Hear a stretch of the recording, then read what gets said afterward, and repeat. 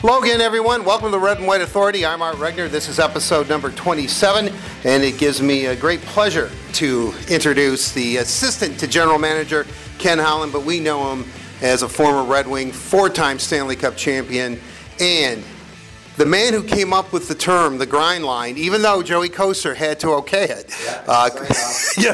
Kris Draper joins us. Kris, thanks for doing this. Thank you very much, Art. I appreciate it, and fine introduction. Well, and it's all true. It's all all true. Yeah. There's a lot of things that we can do, and I know we're doing this on Monday night. The Red Wings are about to play the Penguins for the second time in the preseason here, this time at Little Caesars Arena. But the one thing that I really wanted to talk to you about, the last time you were on the show, and then after that, I interviewed you about Dylan Larkin, whose father came up to you and pleaded with you to teach his son how to take draws, how to take face-offs. Then all of a sudden the preseason starts. The first two preseason games, the Red Wings are called twice for a rule. I think it's 76.6, which has been in effect since you've been a player, but they're enforcing now, which is essentially even the wingers can get called in the dot for doing stuff. Red Wings were frustrated about it. Henrik Zetterberg came out, said he did not like it being enforced. Your opinion thus far of what you've seen, because I know you've been in every preseason game. Obviously, I took a lot of pride in face-offs, and winning face-offs is a big part of who I was and a big part of why I was able to play so long. So, it's hard for me to watch how quickly, players, centermen are thrown out, and sometimes it has... it's the wingers that are trying to anticipate the drop, and that's why the centerman gets thrown out. So I think right now it's just, everyone is just trying to get a hold of this, of what you can do and what you can't do. We went the other night. There wasn't, we didn't have any issues the other night here Saturday, our first home game at Little Caesars Arena. I was in Boston when we did get those two infractions in the face-off circle. So I think it's just a matter of the players kind of, and more importantly, the centermen just trying to realize, what they can do and how the face-offs are going to work. And, it's, and then you just kind of get into it. I remember, all of a sudden, the 1 year, they put the T-bars in for us, and, those were new, and now it's kind of like, man, like, what am I going to do with these things? If I'm a smaller guy and I was supposed to have both my feet on these T-bars, and, I try to get I guess you could say cheat. I call it anticipating. Some people call it cheating. You just try to get as much as you could, and back then they would enforce it, especially in preseason, in exhibition. But I think the tolerance was probably high right off the hop. I think it'll probably kind of let the centermen feel it out and see what they have to do and what they can do, where their stick can be, where their feet can go, and then from there. The one thing obviously is a big part of having a big face-off night is your center or your wingers or your D helping for loose pucks. That's probably a 50-50 puck. If my wingers get it, chances are I got a good chance to be in 7 out of 10 face-offs. If they don't get it, I could be 5 out of 10, 4 out of 10. That's not a good night in the face-off circle. So I think that could kind of come into play more so than the centerman on how that's going to go. Fans are always fascinated by what the chatter among teammates on the ice or in the dugout, or even what's Miguel Cabrera saying to Joe Mauer when he gets a single, and all the communication out there. But the one thing I get asked a lot about is before face-off, you're talking to your wingers, you're talking to your defensemen. What are you saying? And is it are you trying to get together a plan depending on how the puck is dropped, or what goes on during that conversation? Well, it depends on where you are, and it depends what the situation is. I mean, I was lucky, obviously. I knew, pretty well most of my wingers when I was going over the boards were going to be Mac and Maltz. Right. We had a real familiarity of what I wanted to do on face-offs, depending where it was and where they were going to go, depending on how it was going to happen.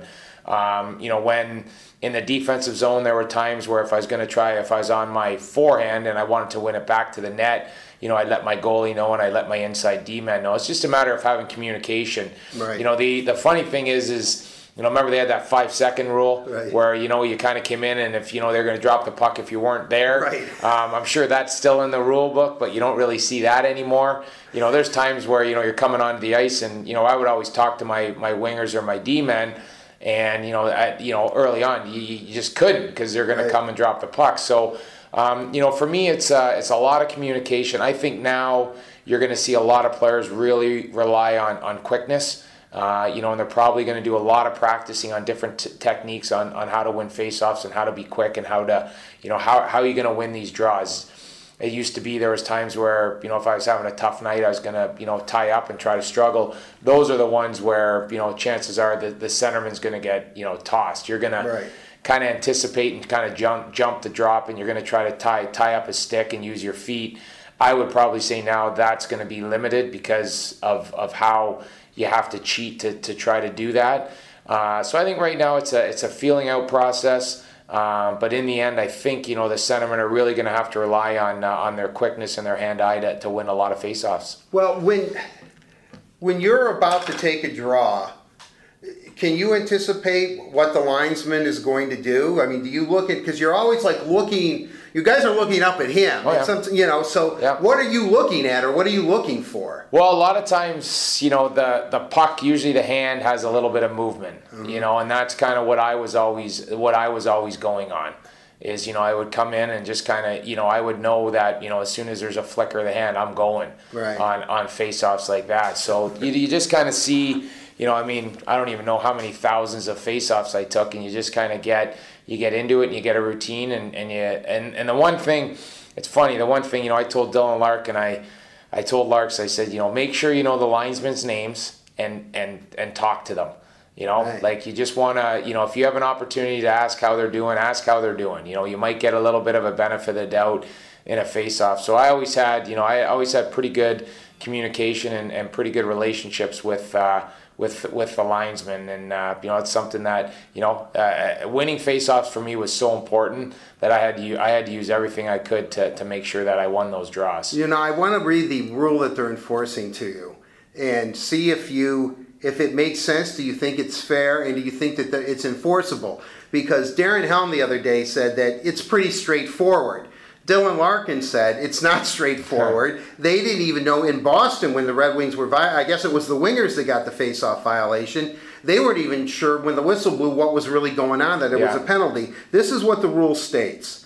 When at least 2 face-off violations have been committed by the same team during the same face-off, this team shall be penalized with a bench minor penalty to the offending team. This penalty shall be announced as a bench minor penalty for delay of game face-off violation. Face-off violation shall be summarized as follows. Any of the 4 on-ice officials may identify a face-off violation, and then it goes back and says it goes from anywhere from covering your hand on the puck to moving off the.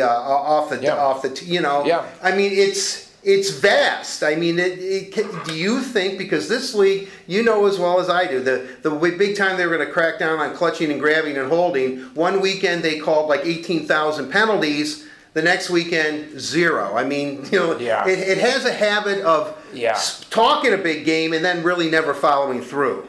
This is episode 26? Yes.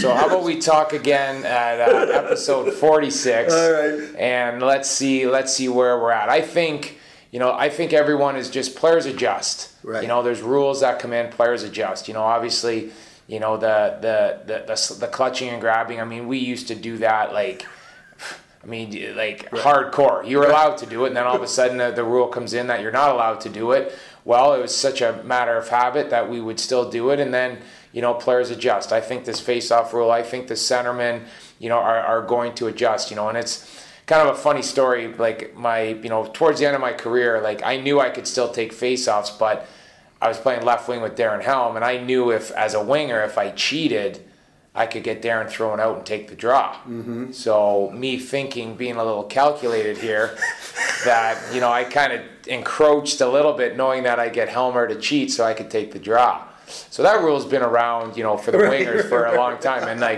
So I did it on purpose some nights. If I was kind of feeling it and I wanted to take some draws, I'd cheat a little bit to get Helmer thrown out, so I was able to go in and take faceoffs. I know you're a proud Canadian, but I don't know if it's an American adage or not, but if, and I think Charles Barkley, I'm sure he's not the first, but he made it kind of famous, if you ain't cheating, you ain't trying. Yeah. I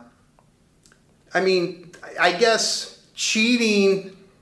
Or anticipating. Or anticipating, as you like to say. That's part of the game, though, sure isn't it? It is, yeah. And actually, I'm American, too, by the way. Well, Okay. but right. originally... Born in Canada, right. Yeah. Let's just clarify this for our listeners. Okay, all right. Well, I consider myself, because I grew up in Detroit and was in Canada so much, that I consider myself Canadian because I love Canadian television. Okay. So, but I'm not a citizen of Canada. Yeah. Okay. Well, that's a whole different episode. Right. I don't know. I'm drifting, Chris. Yeah, you always throw me off. I gotcha. I'll bring you right back. All right, thank you. So I would say and like I said, when you go in to take a face-offs, and there's, for me, probably three of the biggest draws I ever took were 2008 playoffs. Right. Against Sidney Crosby, when we had 3 defensive zone face-offs, and back then you could spin, you could cheat, you could use your hand, like all those kind of things. That's just the way it was. It was a win at all cost face-offs, and I realized how important it was going against a great player like Sidney Crosby, and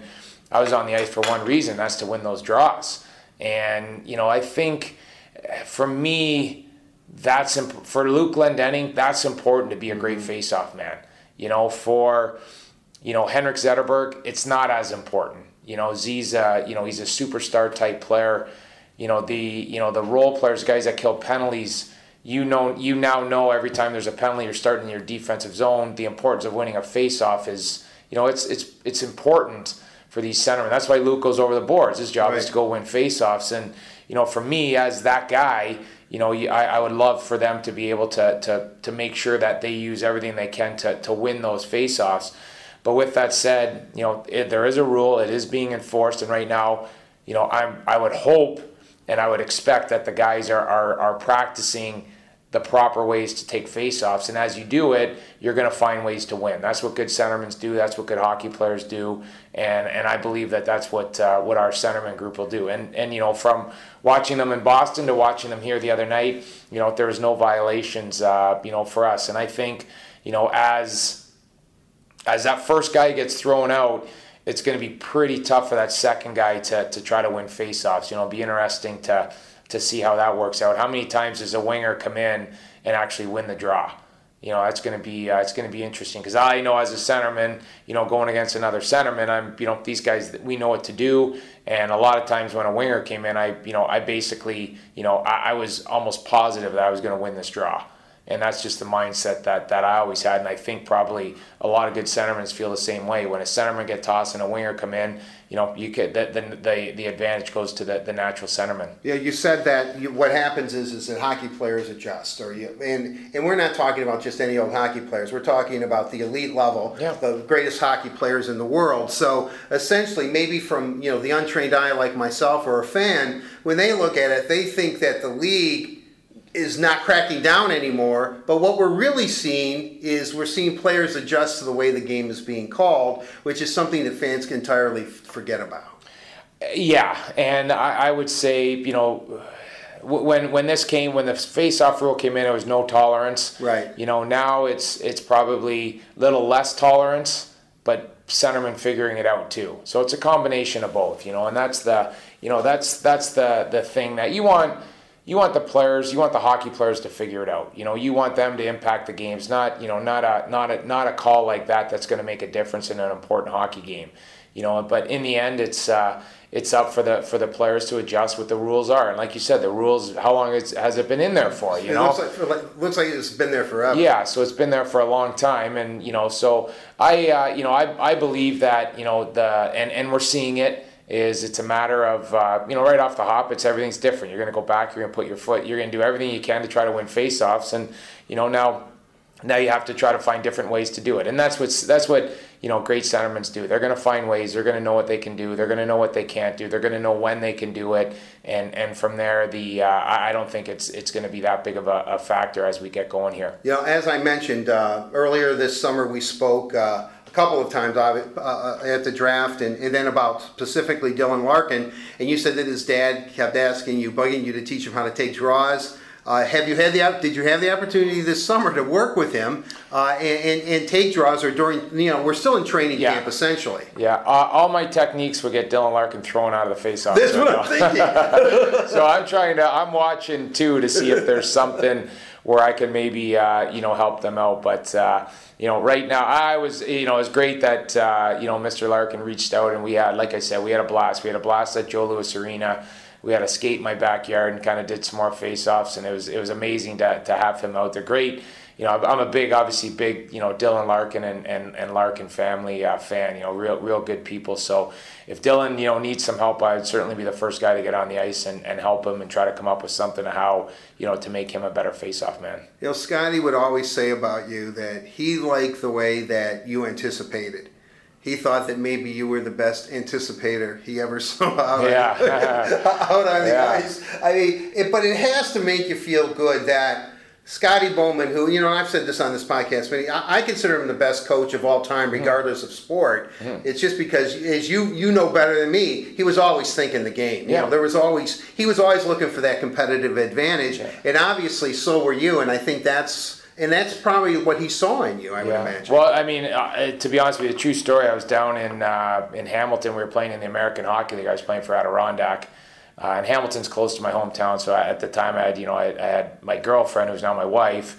I had her family, I had my family, I had a bunch of buddies. They all came down to watch me play, and I scored a hat trick. I had a hat trick that night, and I was just proud walking out and everything. And then I found out afterwards that the Detroit Red Wing brass was there. Scotty, we played in Toronto the next night. Scotty was there. Brian Murray was there.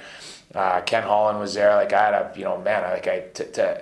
picked a day to have a hat trick, to kind of make an impression. And I'd known Scotty from the World Juniors, and I was talking to my dad, and Scotty comes over and, hey, can I talk to you for a second? So we come over, and he goes, good game tonight and everything. And so I thought he was going to talk about my hat trick, scoring 3 goals and stuff. And he goes, how many face-offs do you take tonight? And I was kind of like I know back then they didn't keep though. They didn't get a game sheet in the American Hockey League. I said, maybe 20, 25, like this. And he goes, you took 19 face-offs. He goes, is that a lot or no? And I said, probably, fair amount. And they use you a lot on draws, eh? You like that? And I was like, yeah. And he goes, how many did you win? And I go, usually I win, maybe 14, 15 out of 20, in around there. And he goes, you won 17 of 19 face-offs. He goes, can you do that in the NHL? And I looked at him, I said, yes, sir, I sure can. He said, he goes, all right, I'll see you in 2 weeks. And then he walks away, and I go, see you in 2 weeks? Like, what does that mean? Does that mean I'm going to see him in Detroit, or is he coming back to see me? And then sure enough, 2 weeks later, I ended up getting called to the Detroit Red Wings and never went back. And he brought that up. He goes, remember the conversation we had? And I said, yeah. And he goes, win face-offs. So when we go back to how important it is, it's, to me, it gave me an opportunity to be a Detroit Red Wing, because there was something that I could do. I had a little, I had a role, and I took pride in face-offs. As a lot of guys, everyone wants to win draws, but for me, I knew it was a big part of me getting to the NHL, and obviously a big part of staying in the NHL. And the way I look at it is, if we were killing penalties and defensive zone draw, I had a chance to go out on the ice. If we were, down by, if we were protecting a lead, and it's late in the game, and we have defensive zone draws, I have an opportunity to get out on the ice. More ice time for me. That's kind of, my mindset of how, face-offs were. It wasn't just taking face-offs. There was a reason why, I wanted to be the best I could be at taking draws. And in the end of that, it ended up being out there in important situations and taking important face-offs and getting more ice time. Obviously, during the days that you played, the Red Wings were the premier puck possession team in the NHL.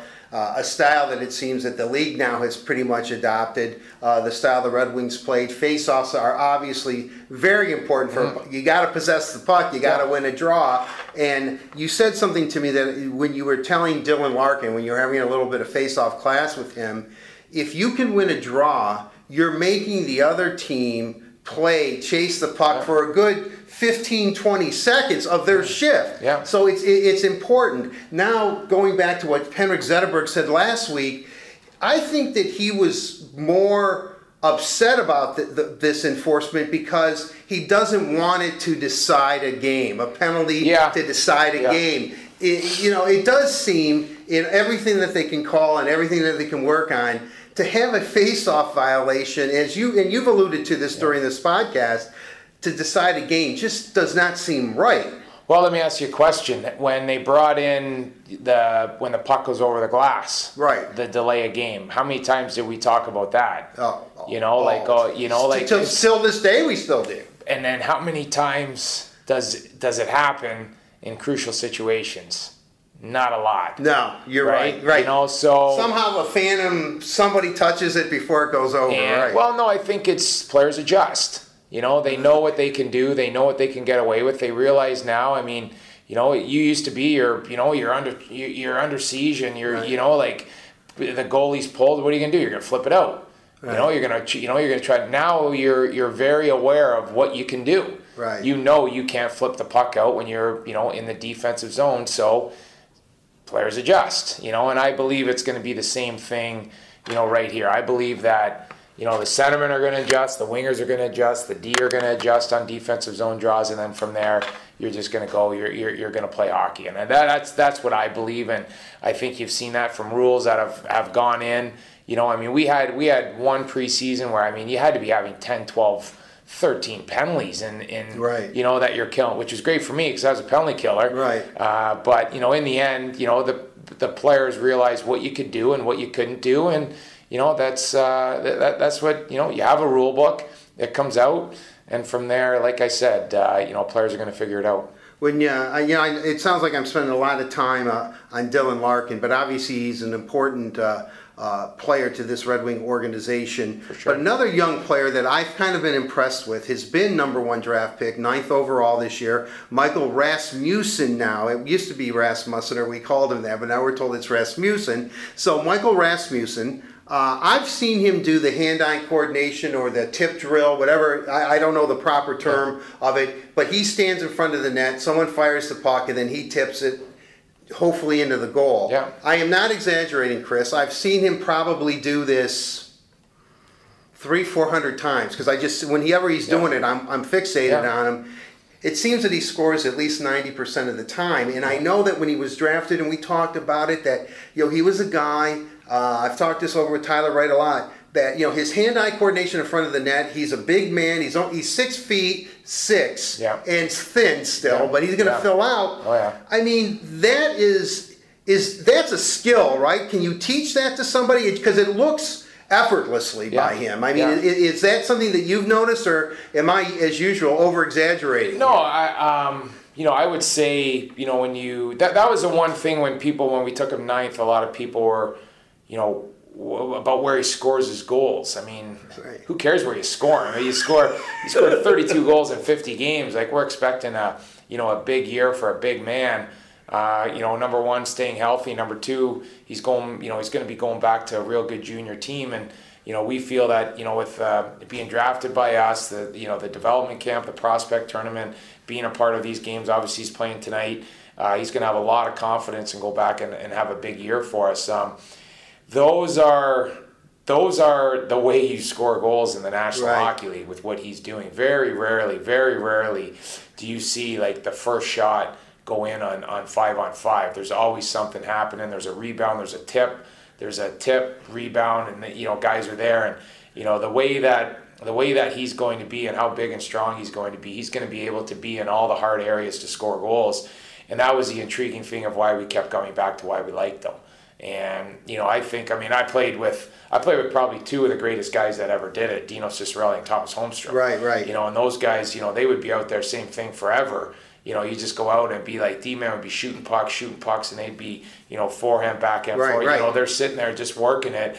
And it's a skill. There's an art to it, but there's a way of that. How you're going to get better is exactly what Michael's doing, and that's repetition. Do it over and over and over again. That's what you're supposed to do. And so we, that's a great it's a great area. And when you can put a guy that's 6'6" and put him net front of the power play, that's going to #1 screen, #2 battle for position, #3 be able to tip pucks and score goals. that's going to be very important with the way that the game's going. Have you had much interaction with him, or is because he's a youngster and although he's wise beyond his years, Yeah. I'm going to admit right now he's a lot more mature than I am. Yeah. And I'm like 4 times older than him or whatever.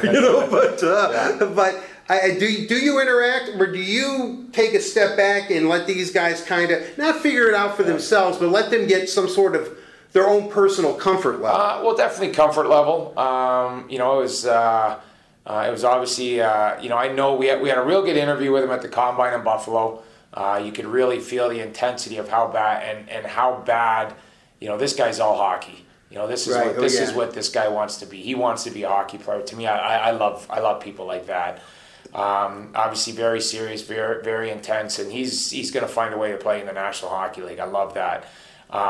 He always wants to get better. I know, talking to Sean Horkoff and Dan Cleary, he's a guy that's always asking questions, and you love that. And when he obviously with the wrist injury after our development camp, right. I just sent him a couple texts, how you doing, how you feeling, kind of thing throughout the summer, how's the training, just those kind of things, just casual, relationship. And more or less I want him to be able to find his way. But he scored the other night, congratulate him on that, asked him if he's having fun, enjoying it. And I was kidding around and saying, about, the new rink compared to what, we all played out of it back at Joe Louis. Right. I said, pretty good timing on your part to become a Detroit Red Wing. And, it's just, conversation. You just want them to, they put a lot of pressure on themselves because obviously he's a 9th overall pick.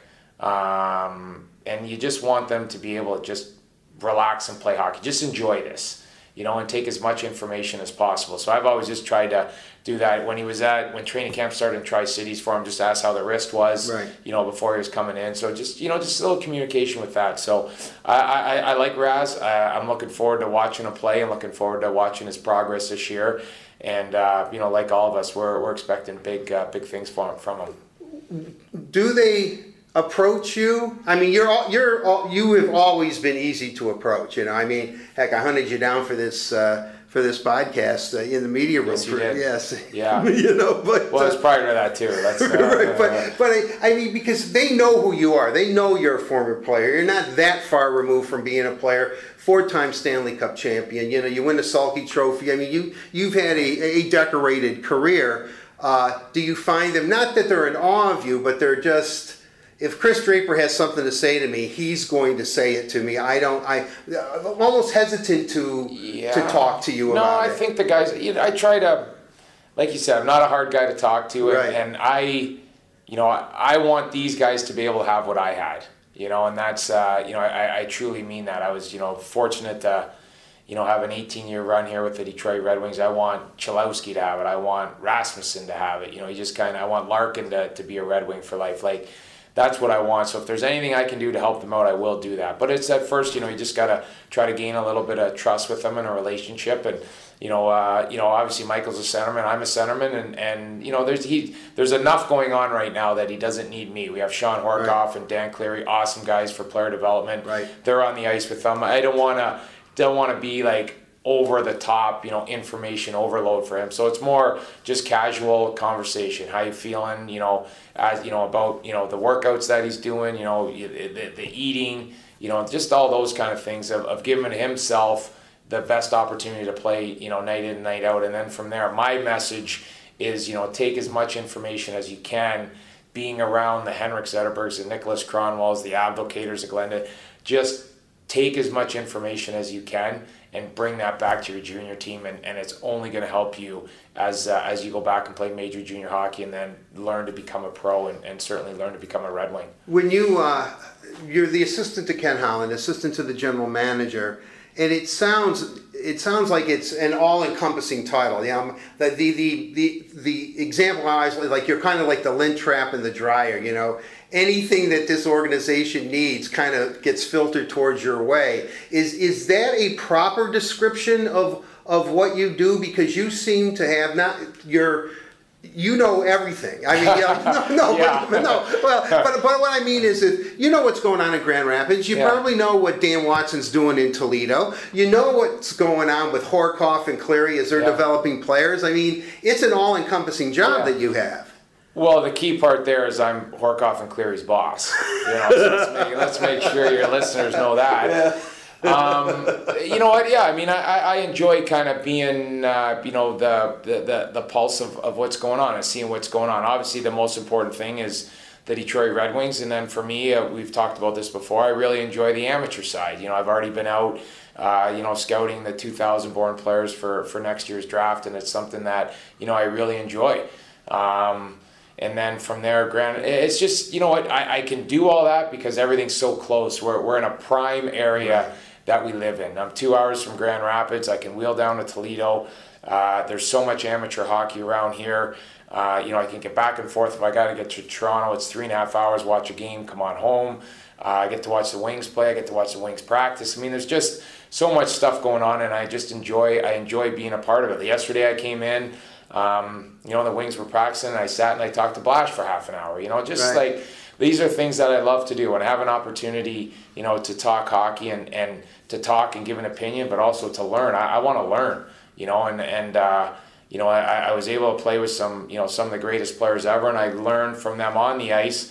And now I just want to try to learn as much as I can off the ice, and I really enjoying what I'm doing. I wanted to ask you about. I can't believe your son is a young man right now. Yeah. But you're coaching him too, right? Yeah. I mean, you're involved. Do you ever sleep? Do you ever rest? And I would guess I know you love the Red Wings. I mean, I know that you love your job, but I would imagine a lot of self-satisfaction gets to see you watching and coaching your boy. Oh, for sure. It's something that I love to do. I love being around. First of all, I love being around. I'm so fortunate. I got 2 beautiful daughters as well, and do a ton with them. And my wife is very understanding. She wants me to be involved in our son's hockey, and with that, she knows that I also have a job to do. So there's a lot of nights where it's it's busy. It's whether I'm with him or whether I'm heading on the road to scout a game. It's, and sometimes it's both. Sometimes, in the afternoon I'm with him, and at night I'm scouting a game, So there's a lot of, once I headed up to Traverse City, and this is no joke, I'm going to be in a rink every day until, the playoff, until the regular season's over. It's every day in a rink, and sometimes it's in 2 different rinks. But, I love it.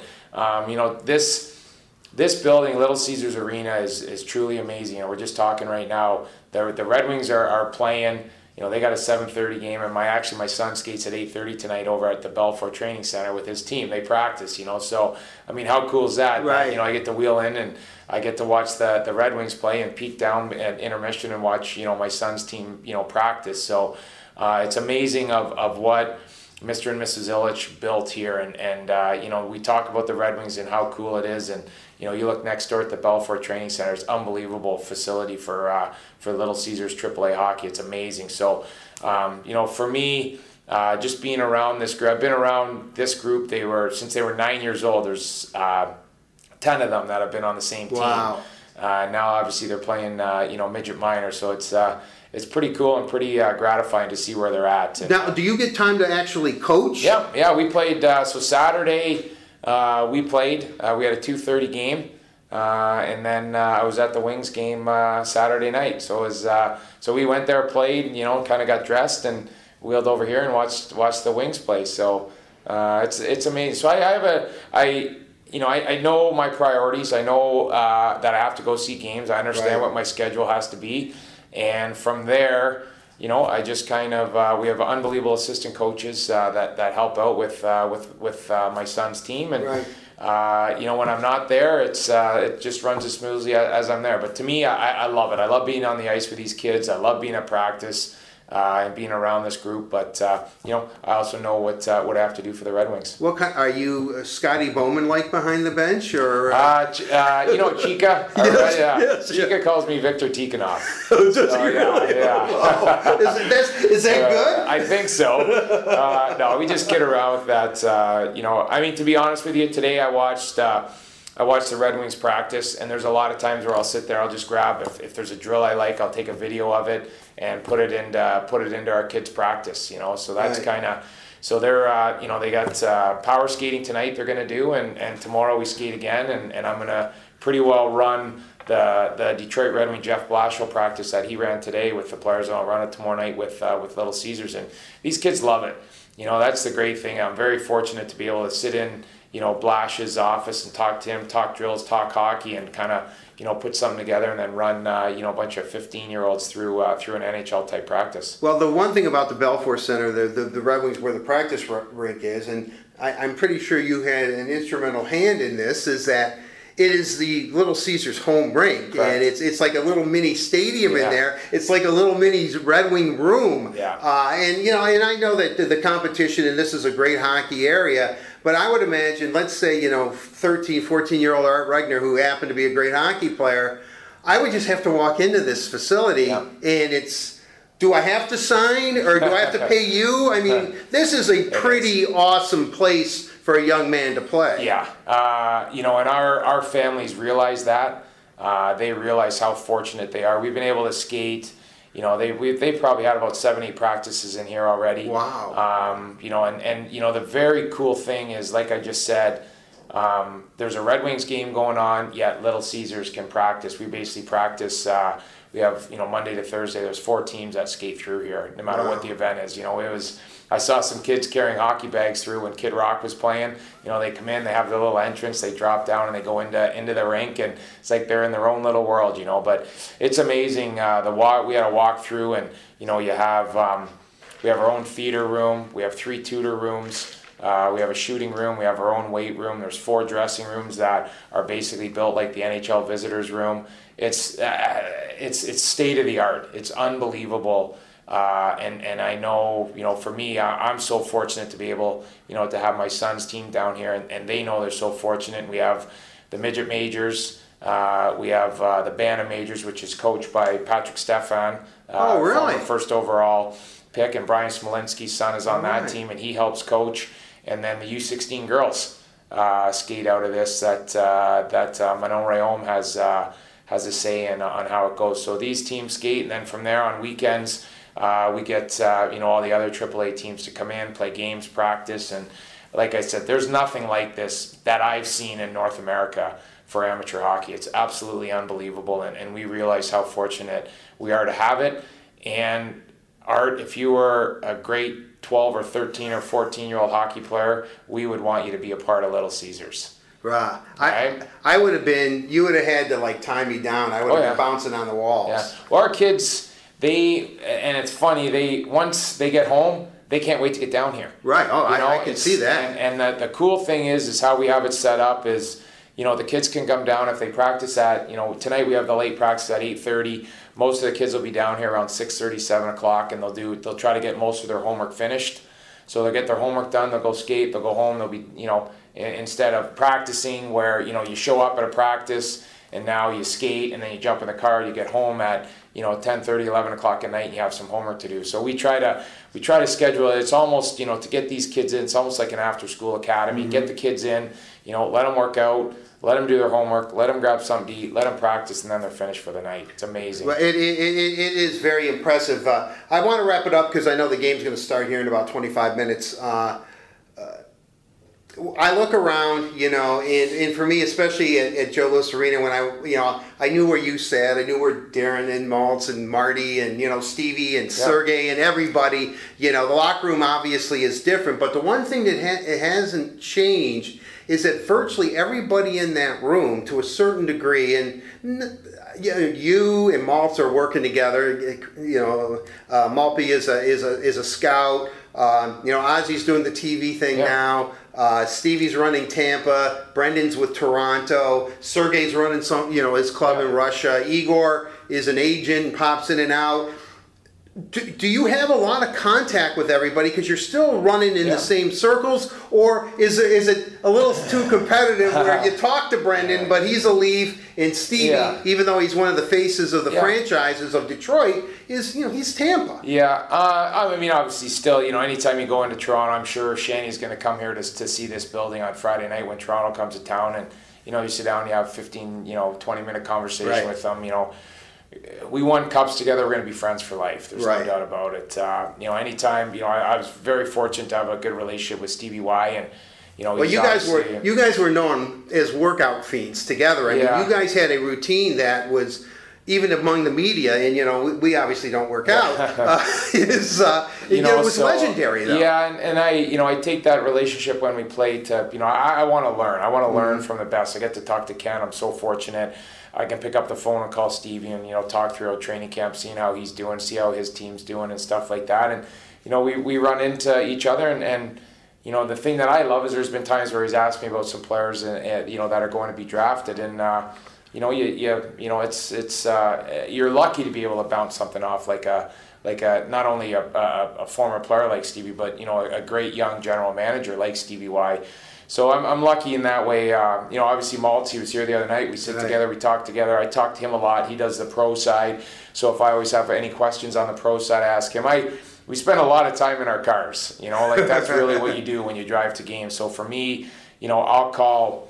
I'll make a lot of calls when I'm going to a game, and I'll watch my game, and then when I'm coming home, just to really talk hockey. And that's how you learn, asking questions and talking. So I take advantage of the people that I played with and the people that I know. Right, and you're not really surprised that so many of you are not only still in the game, but are real integral parts of certain organizations. I agree. Obviously, Kenny, very loyal to Yuri Fisher, who works for us as well. Fish, he does an unreal job. So I think we played the game, but I think we also kind of thought the game and learned the game. Is really how it was. And the fortunate thing is there are so many of us that stayed in Detroit for as long as we have, and to me, Detroit's home. That's really, I've been here since 1993, and my kids have grown up here and were born here and grown up here, and it's I've always been able to have good relationships with the fans and hockey people, and I enjoy it, and I know a lot of it has to do with the success that our teams have had.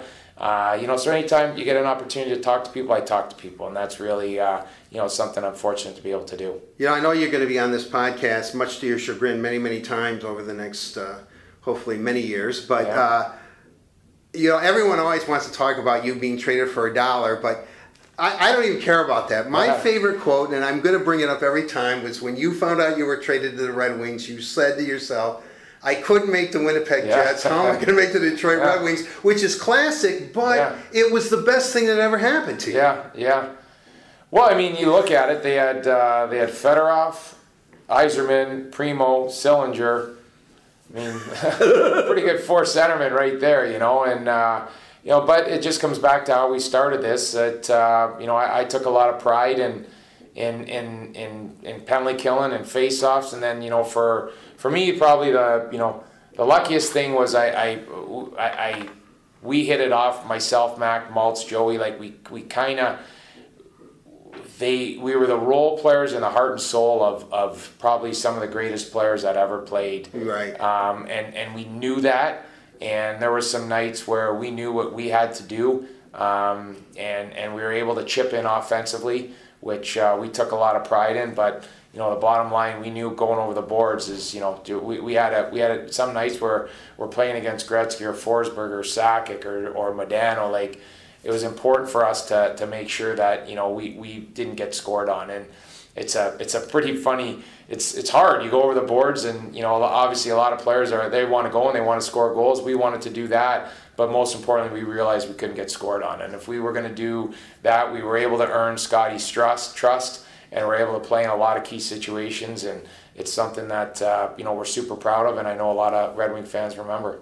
Steve Yzerman always downplays it, but he said he was just one good player on a team of many, many players. Yeah. And I look back at the recent era, and I guess when Z finally and Croner, when they finally hang it up in a few years from now or whenever that is, this past era of Red Wing hockey, the city of Detroit, it was some of the best professional teams, regardless of the sport, in the history of Detroit professional sports, you were on. And I always go back to what Stevie always says about it, because if it wasn't for the grind line, if it wasn't for Marty LaPointe, and all you guys, I love you, Marty, you know that. But I mean, the thing is that it was just such, it's weird how it all just kind of came together. You know what I mean? And you all understood it, you all knew your roles, and it was just, as a fan and a lifelong Detroiter, it was beautiful to watch. But what was really more and gets me emotional about it is I got to cover it and get to know you guys and know that there wasn't a finer group of men that could represent the city of Detroit than what your Red Wing teams were. It's truly, Kris, you guys were great team, but you were just you were better men, and that's great. For a kid who grew up here, I can't thank you enough. I mean, it was just wonderful to watch. That was, I mean, let's be honest. I won 4 Stanley Cups. I played with some of the greatest players that this game has ever had. So, I mean, you realize, pretty fortunate to be able to do that. And the cool thing is, walking through this new building and you see a lot of those moments that are going to be enshrined in here forever. So really cool. Well, thanks, Kris. Thanks for doing this. We'll do it again. I appreciate it. I know I kept you a little bit longer than I probably. Well, I knew that was coming. Yeah, don't worry. If I didn't ask you one last question, though. Yeah. Thank you very much. All right, I appreciate it.